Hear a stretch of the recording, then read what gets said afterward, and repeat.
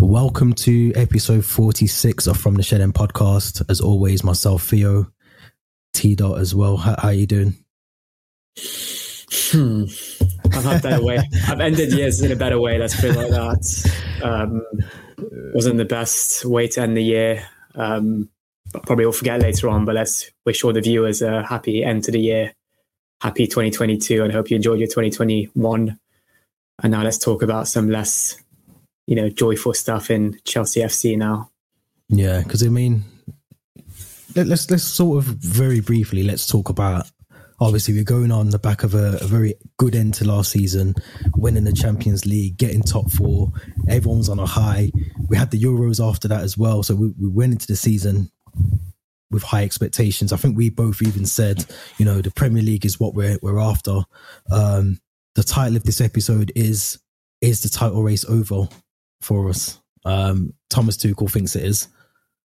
We can't compete in the title race is what he said yesterday after the game. So, we kind of had our expectations that we wanted to get the Premier League after the Champions League. Do you think that is unrealistic now to think that we can't do that? Mathematically, we probably can, obviously, but realistically, I think we have to think about how City are, the form that they're in, the run they're on.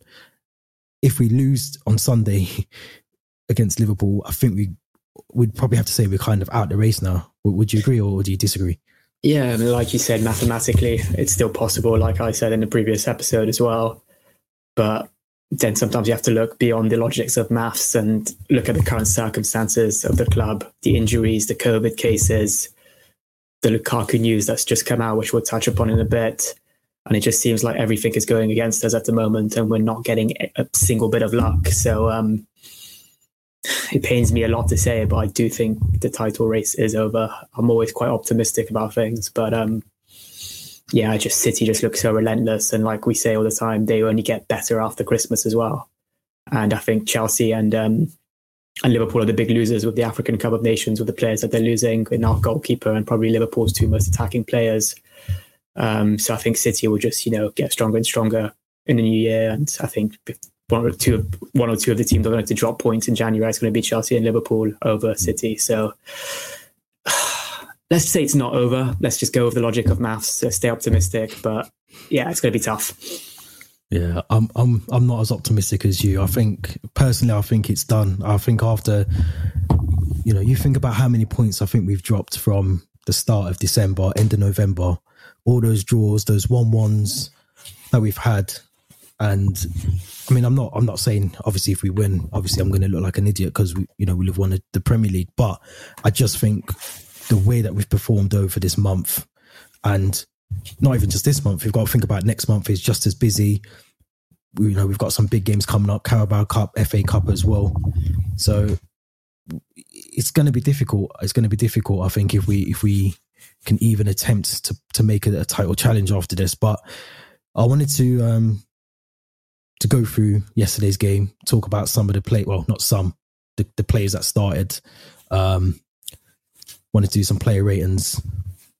So I think it's only fair that I let you do most of this. So I think, because you was at the game obviously as well, so you probably had a better perspective of some of the things that went on during the game. But if we just go from goalkeeper to Satan, as he's known currently at the moment, number 9. So I thought Mendy played really well. I thought he pulled off some really good saves. I can't remember the numbers, shots on target that Brighton had, but I'm sure it was double figures at the end of the game. But what was your assessment of Edouard Mendy? Yeah, I mean, firstly, I know I was at the game, but I've refused to watch the highlights. So I'll let you take the lead on this one of the ratings, if I'm honest. But yeah, from my memory of the game yesterday at Stamford Bridge, Mendy was quite solid, probably one of our best players. He made a few important saves. He did what he had to do. The 90th minute header from Welbeck, not much you can do about that. It went into the corner, it caught him off guard as well. So I think Mendy did his job. We've conceded, obviously, he kept the clean sheet, so he can't get too high of a rating. He didn't keep a clean sheet, sorry. I think it's just 7 out of 10 is a fair for Edouard Mendy. Yeah, I think that's justified. I think he, like you said, he pulled off some really good saves. for the goal, I'm not, I can't really criticize him. I think it was Chalobah and Rudiger who potentially should be doing better, which we'll get onto shortly. But one of the key things that was very obvious to see, in my opinion, was Christian Pulisic at right wing back. I wasn't happy with that.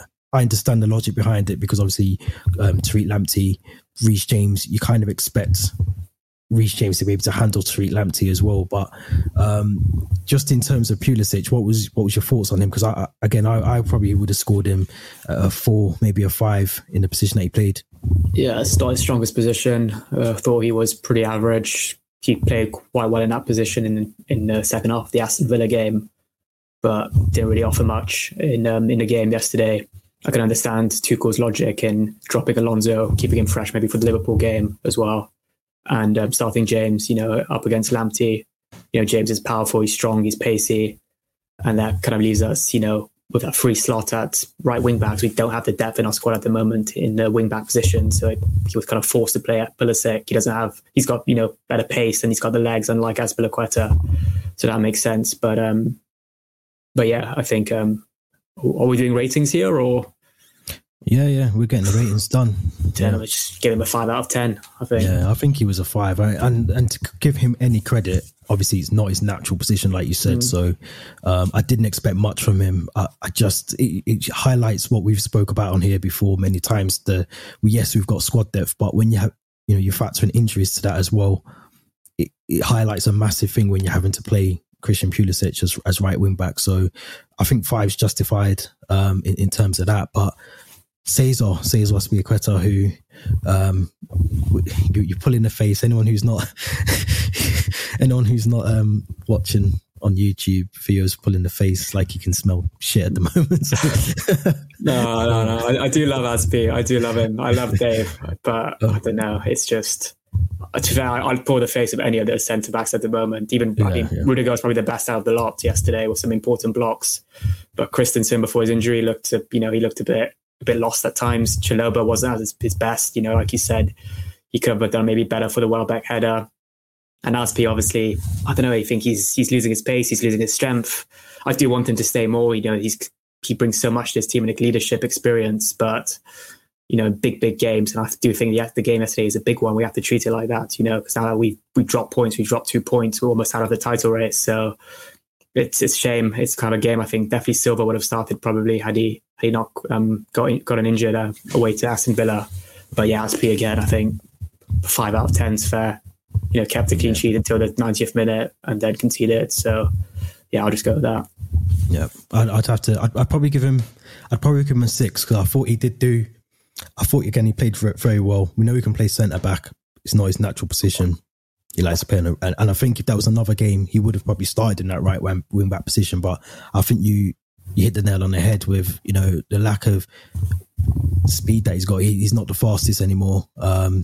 He doesn't look as solid as he used to. Talking 5 years ago or so, he doesn't seem like that sort of defender that he used to be. So that might just be age, might be the fact that he's playing a large number of games now.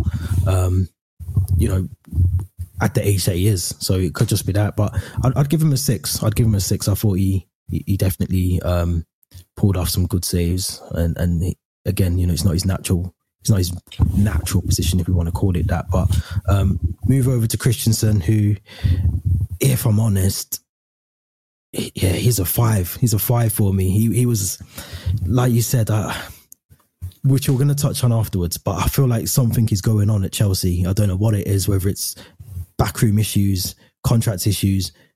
I think his head's gone. I think he doesn't want to be there.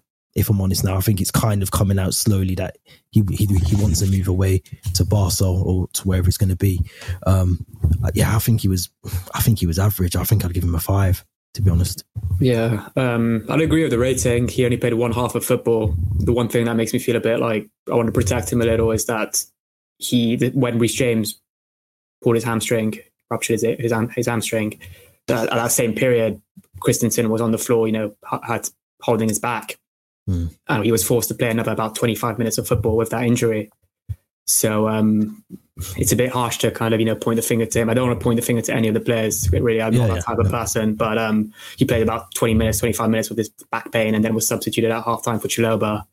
But, that being said, I just feel like we compare a lot of our centre-backs at the moment to, the passion and the drive that Rudiger or Silva bring. And like you said, he wasn't really up there. Christensen is like his head is elsewhere.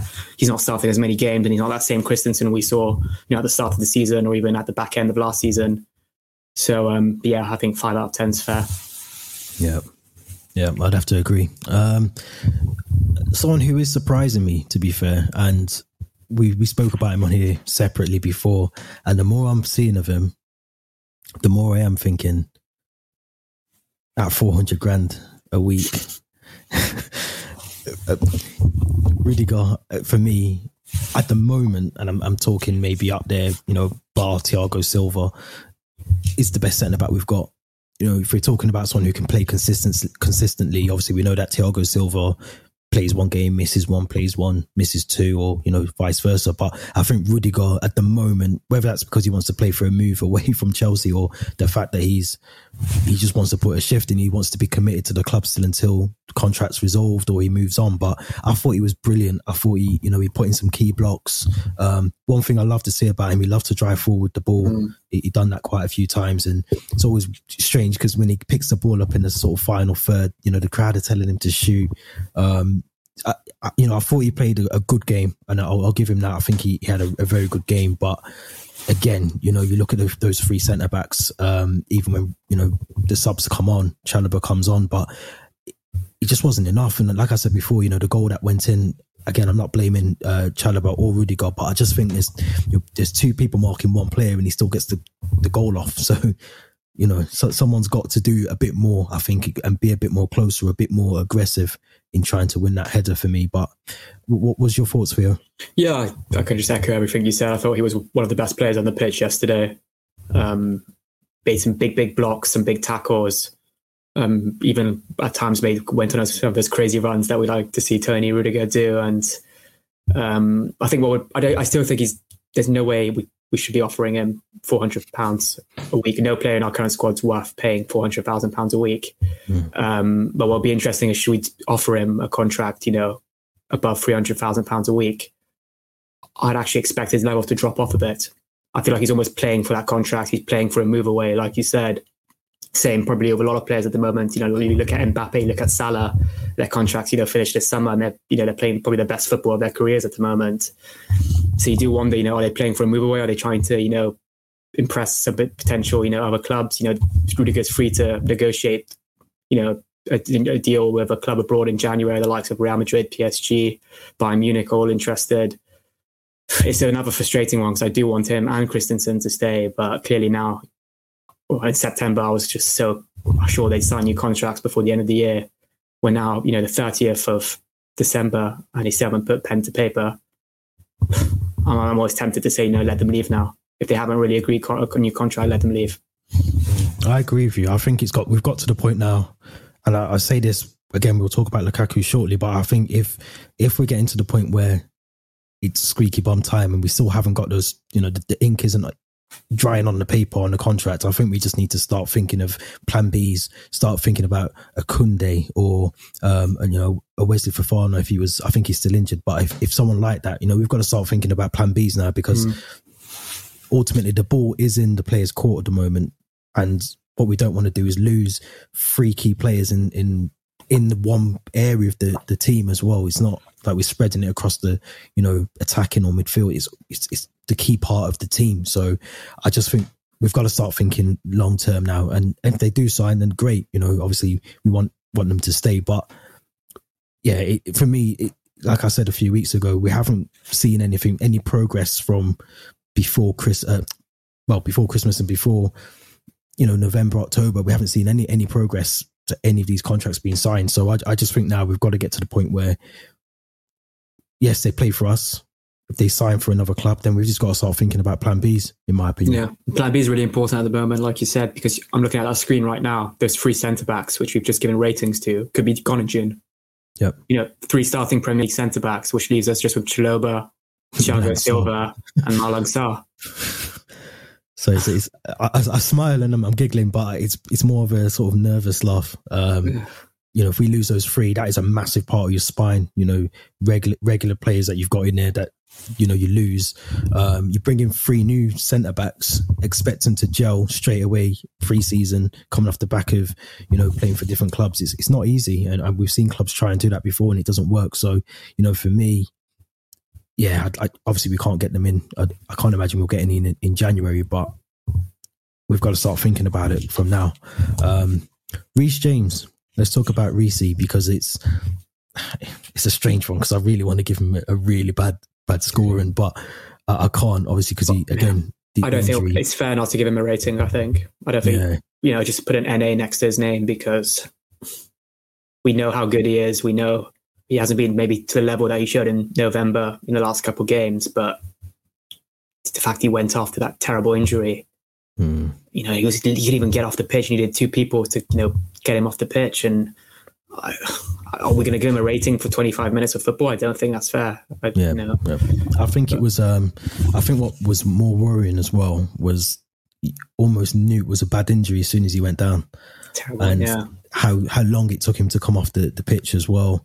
Obviously, he didn't come off with a stretcher, but just you could tell. I mean, you probably, again, if being there, you didn't see it, but the TV cameras, close up to his face, and you can see sort of grimace in his face when he was coming agony. off. So, the agony, and he knew as well. You could tell how severe the injury was just from the fact of the expression in his face. So, and obviously we posted the footage of him leaving Stamford Bridge in crutches. So it does look bad. I think it's going to be, if it's a tear of the hamstring, I mean, you're talking at least maybe 2 months, 6 weeks, probably a bit longer. Which worries me, because Alonso's our natural wing back is Alonso, which doesn't fill me with joy. No, yeah, it's we'll have to see. I mean, obviously Tuchel hasn't come out and said how long the expectation is for Reece James, so we'll have to see about that one. But Mateo Kovacic, one of the poorest games. I've watched Kovacic performing. Usually he's so good in midfield, full of energy. He looked quite lackluster yesterday, misplacing passes, losing the ball. A very unorthodox Mateo Kovacic performance, if I'm honest. And his midfielder next to him, Jorginho, was quite poor as well. He looked very tired. He's still playing with back pain, injections in his back. He's playing through injury.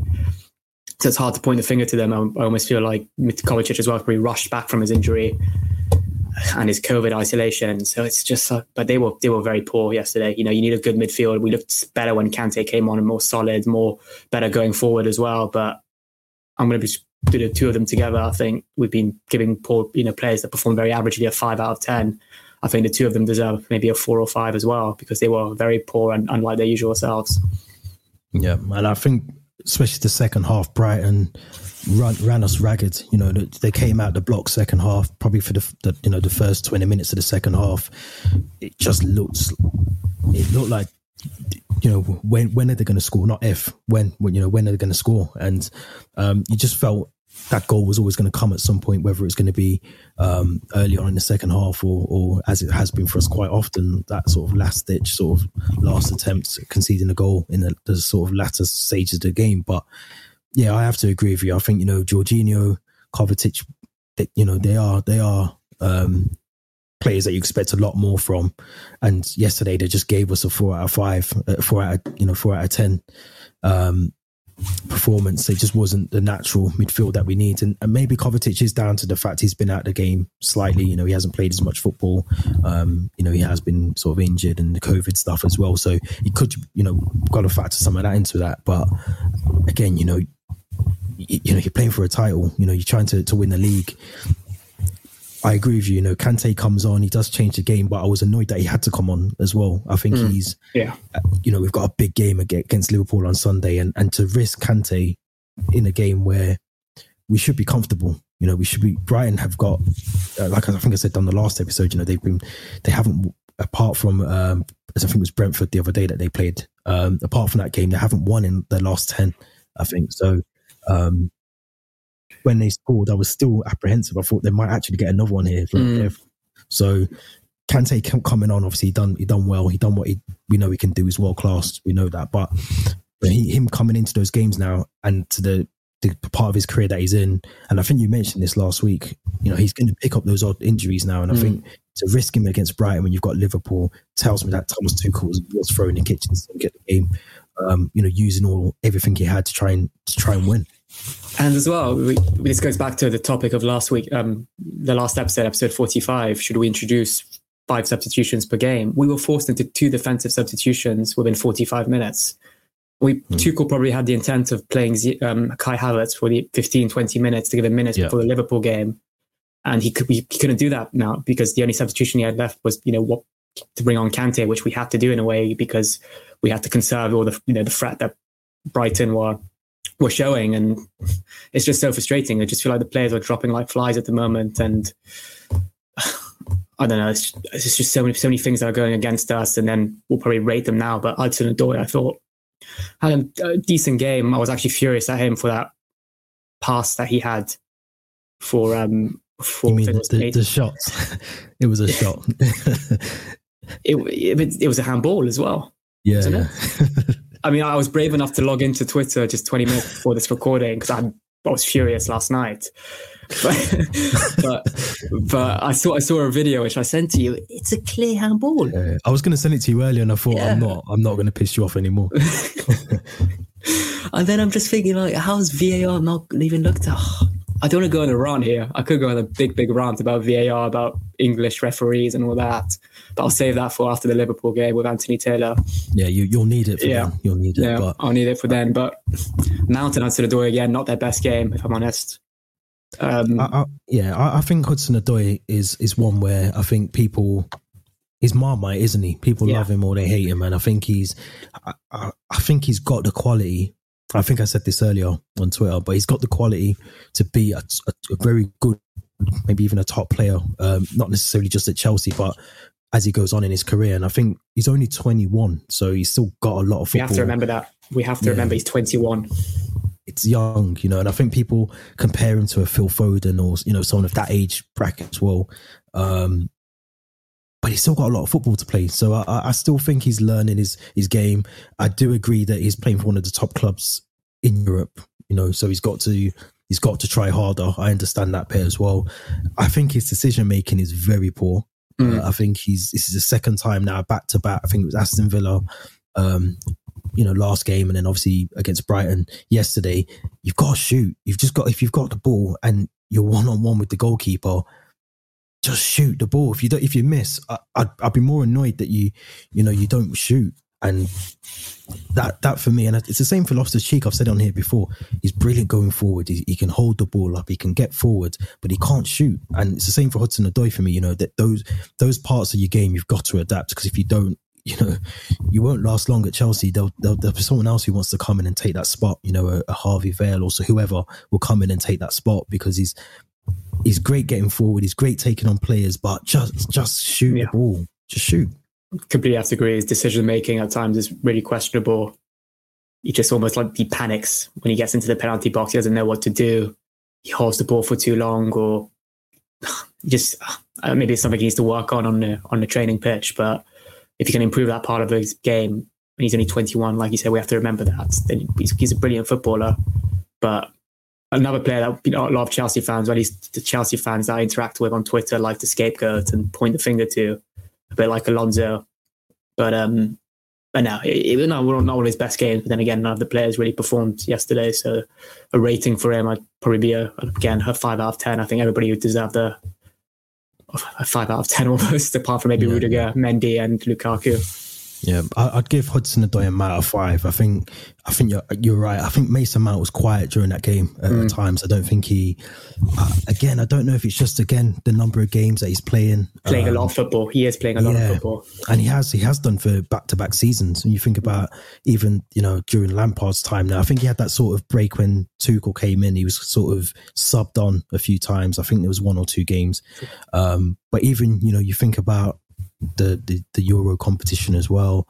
then coming back into a new season. So he's played a lot of football over the last 18 months. And yeah, it was a 5 for me. But again, I'm not criticizing him individually. I think, like you said, that's a blanket rating I think I could give to pretty much most of that squad yesterday. But Lukaku, I really don't want to give him this rating, but I'm gonna give him a 7 because I think he was the only outfield player bar Rudiger who looked up for the game. Yeah, if I'm honest, he looked like he wanted the game. He was frustrated if he didn't get the ball. He was trying to win the ball. He just muscling the defenders. The goal was brilliant. I don't know what. I think it's Mopai. I don't know. He committed a foul first, if anything. Yeah, he was rugby tackling Lukaku, and obviously, you just don't do that to someone who. It looks like he goes to the gym, 23 hours a day. So, yeah, it was a good goal. He looked like he was up for it, and I was impressed with him. It's good to see him slowly coming back into the form that we need him to come back into as the number 9. But I agree with you. I don't think the intention was to play Lukaku for the full game. I think that would have been a sub maybe to give Kai Havertz or Timo Werner that role maybe for a bit. But yeah, I don't know what you think about him, what his performance was like yesterday. Like I said, I think Mendy and then the outfield players in Rudiger and Lukaku were our sharpest players yesterday. They looked the most up for it. Probably the most frustrated as well at full time not to get the 3 points. I thought Lukaku's goal was brilliant. Header, dominant header. Other than that, I'm not sure he did too much. Like you said, maybe he bullies a lot of players off the ball, brush a lot of players. Look, it's almost effortless at times when he just pushes players away and they fall over. But it's not a foul. It's just because Lukaku's stronger than them. Like you said, it's as if he goes to the gym 23 hours a day. He's a bully. He's a big player. He can still improve his game, I want to say. There's still elements of his game he can improve, like that chance when it's Hudson-Odoi and Mount in front of goal. Lukaku was nowhere to be seen. He's your number 9. He should be the one in the penalty box asking for the ball. So there's small things like that at times that you're wondering. If he's not the one bringing the ball to the penalty box himself, then sometimes he's nowhere to be seen. I say this a lot about Werner, but he used to, a couple of times today, I saw him drift to the side. Yeah. And then there was a time, I think in the first half, when Christensen and Reece James were injured, Mendy came rushing out of his penalty box to talk to Lukaku, when he had a minute or two. And I think I can't tell what they were talking about. It was, my goal kick's going to go to you. Be ready to receive them. And Lukaku at times, he did a good job to try to get it, but not good enough. I know that Dan Burn's a big centre-back, but, he wasn't good enough, defending, winning those balls or those second balls when Mendy would try to clear them from the goal kick. So there's still parts that he can improve, but 7 out of 10 is a fair rating for him.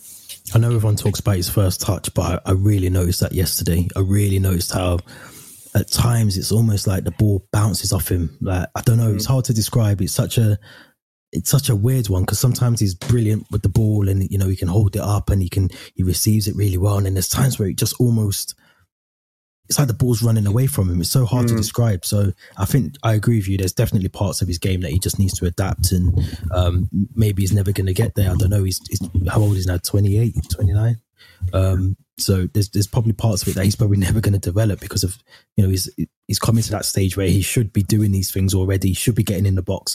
He should be not drifting. He should be in the box. That's where you want your number 9. So maybe he's never going to get there. I don't know. Maybe it's something that Tuchel's asking him to do, but whatever it is, this is the time now where he's going to have to, especially after what's come out tonight, this is where he's got to step up now and be that number 9, be that leader up front and put the ball in the back of the net. That's what he's getting paid to do. Now, I'm also wondering now, is he committed to Chelsea after the comments and the interview that's just come out? So if Fabrizio Romano is reporting it, then it's got to be a bit of legs and truth to it. Yeah. So it's worrying. It's quite worrying, and we'll touch on it in a bit, but let's do it right now. Let's get straight onto it now.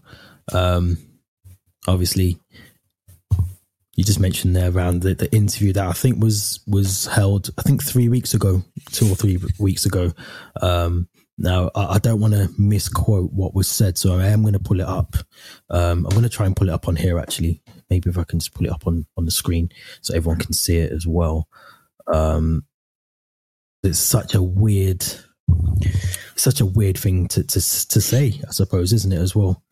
Yeah, I mean, you're just hoping the words were twisted, and that's not actually how he came across in the interview. I want to see the video evidence, but the way he opens up by saying,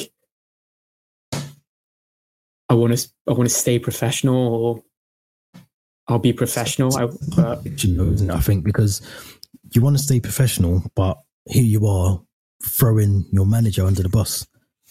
Yeah, and then it contradicts what his agent also said 2 days ago. I think Federico Pastorello is his agent. Yeah, he said 2 days ago that Lukaku is very happy at Chelsea, and is also the one who pushed for the move to Chelsea and wanted to leave Inter Milan. So you're kind of wondering which one's lying, who's lying? Is it the agent? Is it the player? Is it the person who interviewed Lukaku? So I don't know. I think for me, one of the things, I'm just trying to pull it up, but one of the things that sort of the first sort of question that I had was around, so hopefully we can see that on there. Yeah, so one of the things that I kind of thought about initially was the timing. The timing of this is so weird, not in terms of what time, sort of 8 p.m. or whatever it came out. I'm talking in terms of we've got a big game against Liverpool in 48 hours or so. Just off the back of a weird Brighton game where, yes, you scored a goal, but we didn't win. It's such a weird time for all of this. And I know, Lukaku's not in control of that at all. I don't mean that in that sense, but just what a weird time for it to come out. So I'm sure there's things the club must have been briefed that this was going to be something that was probably going to come out at some point. I don't know whether they can get those kind of things stopped. I don't know how it works, but give me your thoughts on what he said. Obviously, no one's bigger than the club. We know that already. Yeah. No one's bigger than the club. But do you think that those, because I said to you offline, I think I need a bit of context. I need to understand. And I think you said the full transcripts kind of come out now, but I just want to know the context. Is that his actual words? And if they are, then, he knows where the airport is. He knows where, I think there's 3 airports in London. You can choose one and you can go. But, what's your thoughts? It's surprising. It's extremely surprising. You'd have thought Lukaku was the happiest player at Chelsea. He was, happy to be back at his boyhood club, if you can call it like that, after Anderlecht, the club that brought him to the Premier League. He grew up being a Chelsea fan. Then again, maybe you don't know what's happening behind the scenes. If he's had a falling out with Thomas Tuchel, you're maybe thinking he wanted to play during that period. He just came back from injury, whereas Thomas Tuchel wanted to be a bit more conservative and, give him the odd 15, 20 minutes in the game or so before he can fully, integrate back into the team. So maybe he's frustrated because he's the type of player that wants to score every goal, wants to be the top goal scorer of the league. And then maybe the other thing I'm trying to think is in that interview, he was almost trying to apologize to the Inter fans for the way he left. And then his words were twisted and it came across as he wanted to be back at Inter. He wants to finish his career at Inter or whatever it may be. But, now he's deactivated his Twitter account, whether he's getting hate from Chelsea fans after the interview or because he's preparing a statement to pull out, to apologize or whatever it may be. But like you said, I'm very 50-50 about it. I don't want to, give any hate to Lukaku because I still think he loves Chelsea. He's committed to the club. But at the same time, like you said, I want a bit more context. I want to understand, where these words came from, if he's committed to the club beyond this season. And like you said again, if he wants to go back to Inter, he can go. No player is bigger than the club. I think it's so weird because I know obviously he didn't necessarily want to leave Inter. I think we have to remember that he didn't. The way that the transfer happened was he kind of was happy at Inter. He didn't really want to go. I think they're in quite a bit of debt as well at Inter. So I think the deal made sense. I think the way that he left probably wasn't the best way to leave a club in terms of Inter, but he was coming back to the club that he's always said he loves. He like you just said, he's always never forgotten Chelsea, even when he's played, United or wherever he's gone afterwards. He's always remembered his sort of Chelsea roots. And I think whatever those words were in terms of the system or whatever Thomas Tuchel's doing, it's not in a way, it's something that we've all kind of probably, not all of us, but a lot of Chelsea fans have said. A lot of Chelsea fans have said, Conte's come out, I think, as well, and said, they're not getting the best out of how he's got to play Lukaku.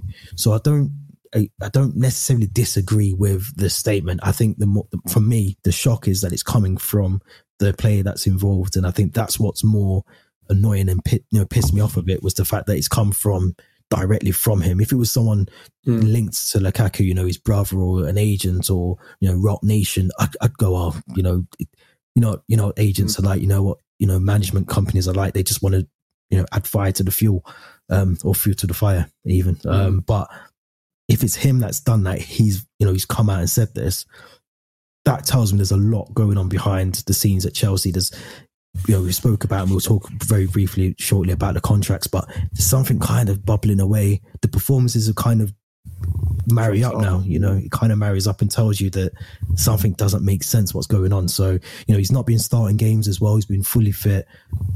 As we know, I think I said on here a few weeks ago, if he's fit enough to be on the bench, he should be put in the team to be the number 9.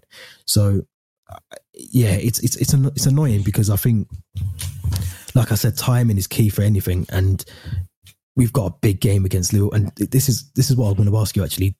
If you're Thomas Tuchel and he has come out and he has said this, do you play him on Sunday? Yes. Yeah. Because we can't afford not to play him. I don't think Kai Havertz is fully fit. And I do think that Lukaku will speak out before the game against Liverpool, some kind of cryptic message on Instagram, not apologising, but still showing his love and admiration for Chelsea and maybe the manager and his colleagues.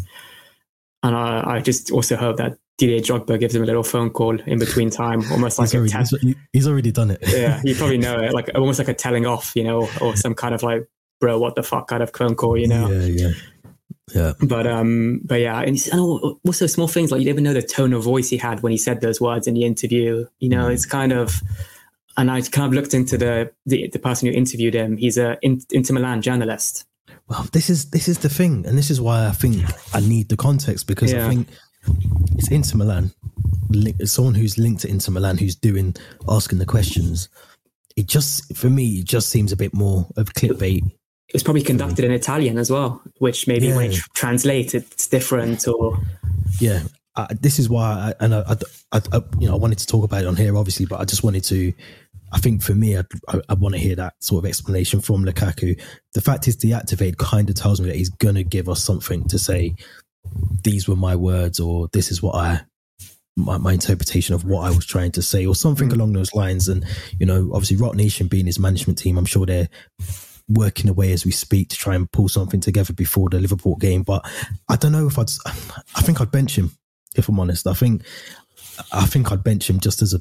Yeah, I'm quite stubborn, so I think I'd bench him out of principle. It did happen with Diego Costa when during that January 2017. I remember he asked to leave, or he fell out with Conte or whatever it was, and then he was benched for the game against Hull City. I remember. So it's just too important of a game. That's what annoys me. No, I know, and this is why I said timing is everything, because you ideally, you need he's back, sort of scoring form. You need him back in that sort of. A big game against Liverpool, you need him. But I just think, in terms of if he has said that, in my opinion, Tuchel's got no choice but to bench him. Bring him on, definitely bring him on. But I think you've got to bench him just to say, look, I'm the boss, and what I say goes, and that's it. I think that's how it has to work. But we'll have to see. I mean, like you said, he might bring out some sort of cryptic message tomorrow, or what day is it today? Thursday. So yeah, Saturday he might bring out a cryptic message. But happier news. Let's move over to some happier stuff. He talks about something positive. Let's get some positivity back on the podcast. So JT, the captain, the legend, the leader, he's back. He's back at Chelsea in a part-time role as part of the academy youth development. So brilliant appointment. I've got to say, I think it's a step in the right direction to be in the hot seat at Stamford Bridge at one point. But what's your thoughts on JT returning? Just seeing. Having John Terry's presence as Cobham is going to be fantastic for the young players, just for the morale of the Chelsea fans, of the team. A little surprised as well. I thought he was ready for a role in management, maybe a championship club, or that he was doing all of his coaching certificates and all that. So you do wonder, is it a step down for him? After he was assistant manager at Villa, was he ready for management? He's linked to the Nottingham Forest job a couple months ago. But at the same time, from a Chelsea perspective, it's just great to see him back at Cobham, at Stamford. He'll probably be a lot more games now around Stamford Bridge, working around the youth team, their games.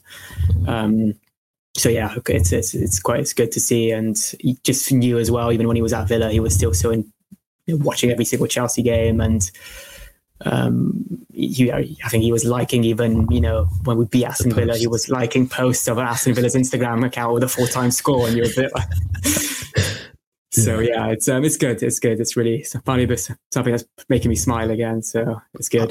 It's a good point you make around is it a step down, or is he ready for management? I think that the answer is yes, he definitely is.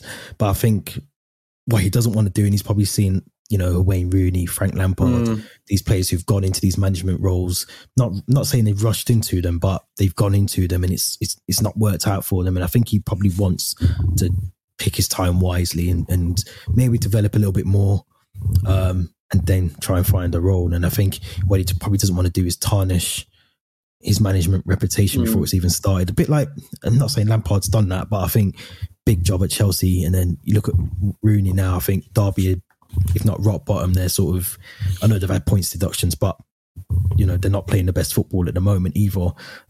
He doesn't want to do that, I don't think. So I think it's a really good appointment. I think, the younger sort of kids coming through at Chelsea, they're going to learn a lot from someone like JT, and he probably won't just be as part of that youth. I'm pretty sure if we know JT as JT, he's still going to have some sort of influence on, the under 23s, and then even maybe some of the senior players, will just having him around will rub off on them, I think, as well. I want that picture of John Terry and Thiago Silva together in Chelsea kits. We need to see that. Legendary. Yeah, I mean, if you think back to his farewell speech, I'm sure he says, he'll be back. I'll be back. Yeah, he'll be back at Stamford Bridge in some capacity, and here he is. So 4 years later. Yeah, it's definitely in the right direction. I'm not saying he's going to be Chelsea manager in the next 5 years, but I think there's definitely time for him to keep himself here, move up the ranks, get the under 23s, and then maybe look at, I think that would be the perfect way to do it. You look at Gerrard, his route, youth, I think he was youth manager, wasn't he, under 18s at Liverpool, went over to Rangers and done that, and he is tipped, I think, after this Villa job to potentially move over to the senior management at Liverpool. So it's a good route to take for me personally. I think John Terry's doing it the right way. Not to say Lampard did it the wrong way, but we see how that ends if you don't get the results as manager. But I'm happy about that one. I'm really happy. Before we wrap up, we sort of run over a bit, but we've sort of touched on this already. But there was talk around Cesar Azpilicueta, and what I read this morning was he's got an agreement in principle with Barcelona to sign. So if I'm honest, I'm not really that annoyed that he wants to leave, as weird as that sounds. It's going to be heartbreaking, obviously, because he's part of the furniture at Chelsea, but I think sometimes when something's run its course, it's time to part ways and still have a bit of a career, afterwards. And that's why I think as well, I wasn't really that annoyed when Lampard left as well, because I knew, he would be back at some point in some capacity, whether that was coaching or management at Chelsea. So what's your thoughts on not just Azpilicueta, but we kind of spoke about Christensen and Rudiger and those defensive contracts that still aren't signed. What's your thoughts on that at the moment? Is it time to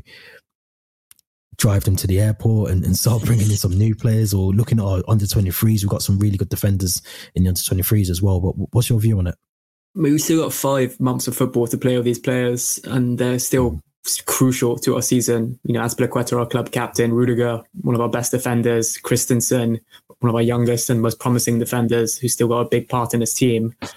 But like you said earlier in the episode, we need a plan B. If we're losing 3 of those players, we need a plan B, whether that is youth players, which I can't actually think of any good centre-backs that are out on loan or in the youth team at the moment, but whether that's a Fofana or a Jules Koundé, Matthijs de Ligt from Juventus, these type of players. But the Azpilicueta one's a weird one. Like you said, maybe it's the right time for him to leave. You're starting to think now, do you want him to overstay his time at Chelsea? I've been watching the Juventus All or Nothing on Amazon Prime, and you've got these players like Gianluigi Buffon, Bonucci and Chiellini, fantastic players, but you're almost thinking like they stayed last season when they probably should have left, and their season was awful. For someone else. Yeah, make way for someone else. Even this year, I don't think they're performing like they did, back in 2015 under, Allegri the first time round. So it's kind of, maybe it's run its course and you're thinking it is maybe time to leave, but Barca love a freebie as well.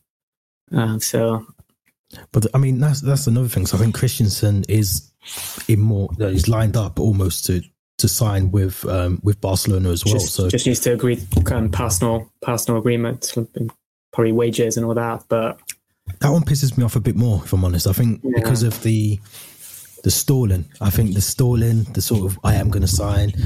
I think he changed his agent. I think was his brother his agent, or his brother's now his agent, or I can't remember. But he's definitely changed his agent or whoever manages his sort of contracts at the moment, and it annoys me because of the fact that he kind of, I think, has been pushing for this sort of extra year on a contract, and I think Chelsea have sort of buckled, and I think they've gave into that it's on the table for him, but. What I think it always comes down to is money and who's paying me more money. So Barca somehow, not sure how, maybe they're doing it on Klarna or something, but they're able to sort of, bring these players in when they're meant to be, on their arse, meant to be in debt. So that one annoys me more so. Rudiger, again, I'd love to keep him. I think based on his, I understand what you're saying in terms of, if he gets the contract, he might do an Aubameyang and sort of, just drop form and Mesut Ozil as well. And Ozil, yeah. Any player that's overpaid at Arsenal, basically. Yeah, pretty much, yeah. So he might do that, and I agree. And I'd look like an idiot again if that happens. He does that, but the form that he's in, the shithousery that he does, the way he sort of gets the crowd going, and I love all that. I love it. I think he's someone who can get those players, get them by the scruff of the neck and tell them, to wake up or whatever. I think he's that sort of player, and you need one of those in your team. And if we lose him, as much as he's not always a 9 out of 10 or an 8 out of 10, but just what he does, the sort of grabbing people, wake up, or telling Chalobah to do a bit more. I love that. And again, the fans, we saw after Leeds, I think the Leeds game, I think he comes like steaming in. There's a commotion at the end of the game, and he's ran pretty much the full length of the pitch to sort things out. So again, Diego Costa vibes. Costa. Exactly. You need someone who's going to do the dirty work and do all that in the team, and he is that. He's that person. So he'll be a big loss if we lose him, but I don't agree with the sort of, pay me this or I'm going. I don't agree with that. You have to set the example. If Rudiger gets a £300 or £400 contract, £1,000 contracts, players that are, the likes of Kante, probably he wouldn't dare to ask for that much because we know what Kante's like. To get downgraded so he can give it to someone else. But you're starting to think like other players are like, okay, if he's getting paid this much at that age and I want this and, I want that. And then in 2 years' time, I want this. And then you have to set the example at the club, and no player is bigger than the club. So it will be a big loss for us. But at the same time, going forward, it might be the right thing because it could set a chain of events that was very, very, might, cost us a lot of money, and also, make us, make players get a lot very selfish as well. So I think our highest paid player at the moment is Kante, I think, on 300 or he's on a nice bit of change. But I just don't want. He earns it. He earns it. It would just annoy me because we're in January in a couple of days. You're thinking these players might have already agreed to sign for these other clubs and are still playing for our club, and that's why I'm getting pissed off. You're playing for Chelsea Football Club. You're wearing Chelsea Football Club's kit, but your head's in Madrid, your head's in Paris, your head's in Munich. And this is the thing we're going to see now with players. I think, clubs would rather players wind down, their contracts and not have to pay that transfer fee and then give the fee to the players. So this is what makes me think, Christensen will do that. Rudiger's definitely going to do, these players are going to be earning a nice chunk of signing on fee that the club would have been getting. So I think across the board, we're going to see a lot more of that. I think we're going to see, a lot of those scenarios. Yeah, you do wonder as well if it's the agent as well, going in their ear saying, you have to run down your contract. We can both get this amount of money each, or whether it's actually, the player who's forcing a move himself. Because I think Rudiger loves Chelsea. That's what's surprising with me. He's the one who seems like the most frustrated every time we lose, the one who gives 100% until the 90th minute. That's what surprises me the most. Whereas Christensen's body language in the last couple of weeks maybe may indicate that his head's turned, which is very unfortunate. But the Rudiger one is probably more frustrating, like you said. I'm sure we'll be doing, because I'd imagine as soon as these guys are able to sign those deals, I think they'll get them done. I think if they're going to do them, they're going to do it like as soon as. They're not going to wait and start dancing around the table and asking for more money. They're going to get it done. So I'm hoping that if that is the case, that they do that, because it will just mean we can start planning and preparing for next season already as well. It would just write off this season for me, to be fair. I don't think if those players do leave or decide to leave, I'm just going to write this season off, because I don't think they'll be putting in that same performance as they would be if they were staying at the club, knowing that they've got a deal to go walk into as well. So next couple of weeks I'm sure we'll touch on that. But for those listening on Apple, don't forget you can follow us on Instagram. We still have the competition, I think. Theo, remind me from... Yeah, we'll announce the results tomorrow or maybe on New Year's Day, but last chance to enter. So there we go. You've got less than 24 hours now, I think. Don't forget to tag 2 people. Was it 2 friends? Add 2 friends. Follow the account. You've got Matchday program. And like the post for the Matchday program. Yeah. So make sure you do that if you want to win or be in contention to win, not to automatically win. You have to be in contention to win. But it's a really good giveaway. We're going to be doing another one because we've actually hit 500 followers on Twitter as well. So we will be doing another giveaway for Twitter as well very shortly. But again, you can follow us on From the Shed End on Instagram. There's underscores between each of the words, but if you just search for From the Shed End, we should pop up. And the same on Twitter. And again, don't forget to like and subscribe. Make sure you hit the subscribe button as well. We appreciate everyone that is subscribed already and they're following the account, but we need to make sure we can get to as many Chelsea fans as possible. So make this worthwhile for me and Theo after a very shit December. So please like and subscribe. A good 2021. Let's put it like that. Yeah. It's been a brilliant 2021. Yeah. If someone had said to me, start, end of last season, we're going to be top 4, win the Champions League, even the Euros, we're going to do well. Chelsea players going to do well in that as well.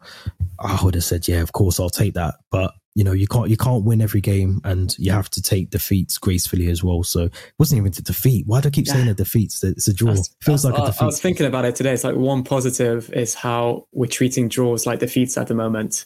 Yeah. And that's kind of how high our expectations are as Chelsea fans since Tuchel's come, which is kind of a positive I want to take from the draw yesterday. 100%. But this has been episode 46 from the Shed End podcast. Theo, thank you for joining me as always.